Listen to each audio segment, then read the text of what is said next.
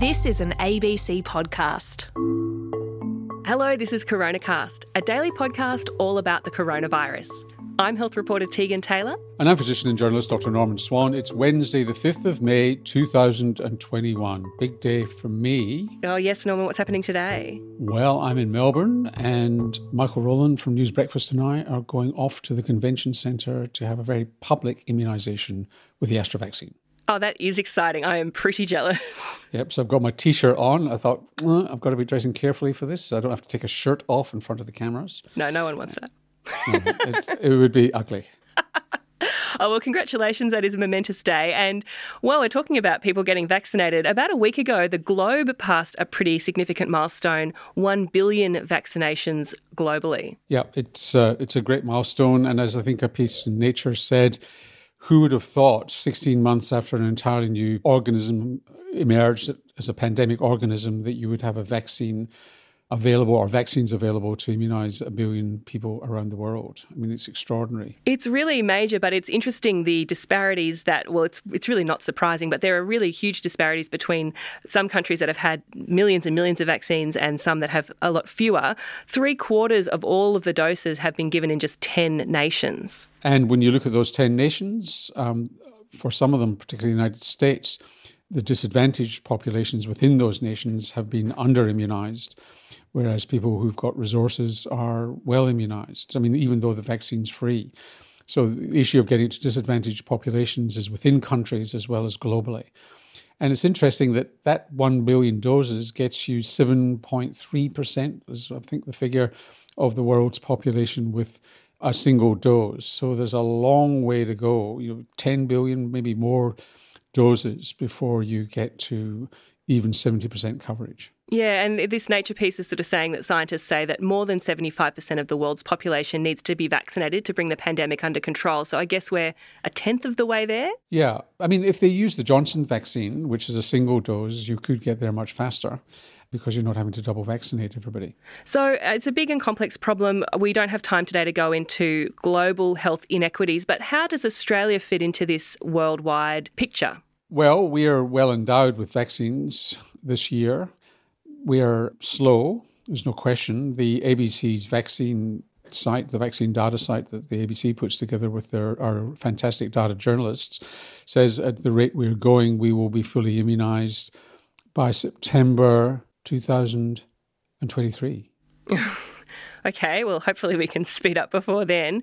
But we're about 10% of the way through our eligible population, aren't we? Yeah, and we could really, if we can get up to a couple of 100,000 doses a day, which is a pretty high performance, we could be, everybody could have their first vaccine dose by July, August. So we could, not 2023, but 2021. So we could really escalate that and get it out there. But that requires all shoulders to the wheel and people being willing to be vaccinated themselves. Well, we put the call out yesterday to people who are now over 50, eligible to be vaccinated, to see what they were saying about how easy it was to get a vaccine or how they were feeling about it. And we got so many responses. Thank you, as always, listeners, for responding when we put out the call.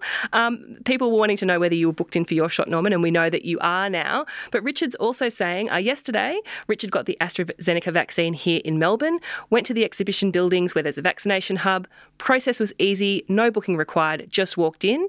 Short waiting time, the whole process probably took an hour, and Richard's stoked to have got it. Yeah, that's fantastic. And I remember there was some, and 2 days ago, there was some filming by ABC News at the exhibition buildings, and it was almost brought tears to your eyes, a woman saying, she was so excited to have it.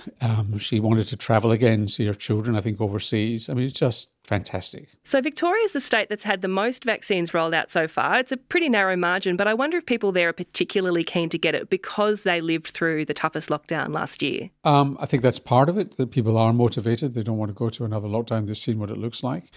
And the other thing is that Victoria probably has been faster than other states to get their high throughput centres going. So, I think better organised. But as you say, it's by a small margin. The other states are pretty well organised. Another person in Tasmania is Michelle. She says she's in Hobart, over 50. Her GP is still only receiving 50 doses a week for their 4 clinics, wanting to get a booking, but the first available appointment was the 18th of May. And one more from Libby, who's in WA. She found it super easy to book in for a vaccination. Yesterday used the eligibility checker on the Health Department website, gave her a choice of vaccination centres near her, a short wait on the line for a booking, and now she's off to be vaccinated. So like you say, patchy, which means in some places it's actually working pretty well. Yeah, I think this combination of states and general practices is going to work out fine. And thankfully the states have stepped up to the mark.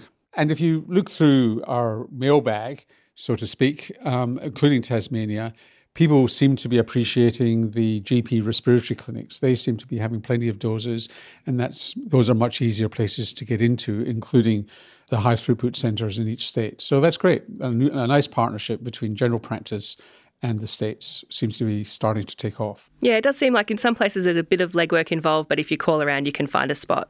So staying on vaccines, but a question from Adam about Valneva, which we spoke about yesterday, the French vaccine that we said that there were some reports that the Australian government was trying to acquire. Adam says, although he's heard that it has lower efficacy overall, inactivated virus vaccines might be more effective against a range of possible variants because they contain the whole virus rather than just a spike protein. Does that sound plausible to you, Norman? Look, it might be true, although I think Valneva is talking about a variant vaccine itself. And that it's relatively easy to pivot towards an inactivated version of the variant. I'm not sure that the whole virus is what you want because it's the spike protein that's the key part of the virus that docks with the cell. So there's a really big question about whether the whole virus gets you anywhere with this vaccine or not. And so theoretically, it could be possible.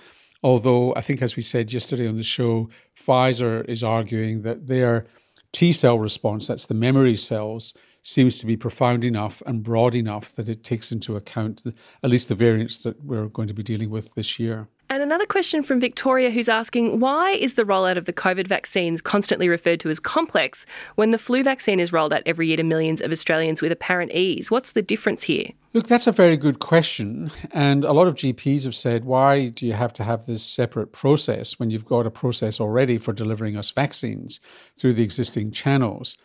I think it's partly that there's different vaccines with different dosages. So the dosage regimes, I should say, so that you get 3 weeks apart with Pfizer, it's 12 weeks apart. Pfizer requires a different cold chain, a much deeper cold chain, and is a more delicate vaccine requiring training.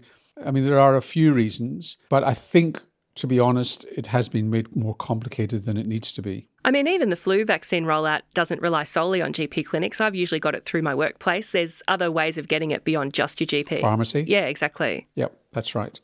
We could have loosened up a lot, I suspect. I think we've just been a bit too tight about it. And before we go, Norman, there's a new piece of research that's come out that's quite interesting about the vaccine in organ transplant recipients. Yes. And the bottom line of this study, it's a small study looking at the immune response to the Pfizer mRNA vaccine. And essentially, and it's kind of what you would expect because people who've had a transplant are on immune suppression.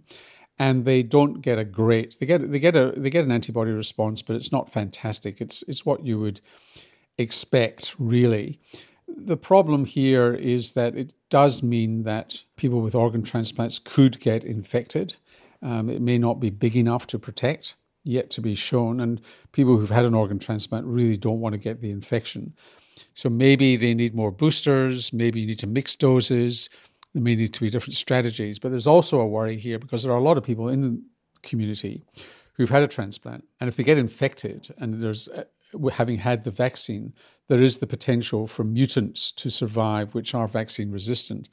And that's how vaccine resistant mutants can be produced. So it's a worrying population for them themselves because they're immunosuppressed and you want them to be as maximally protected as they can be, but also worrying for the general community. So there needs to be more attention paid to this group of people.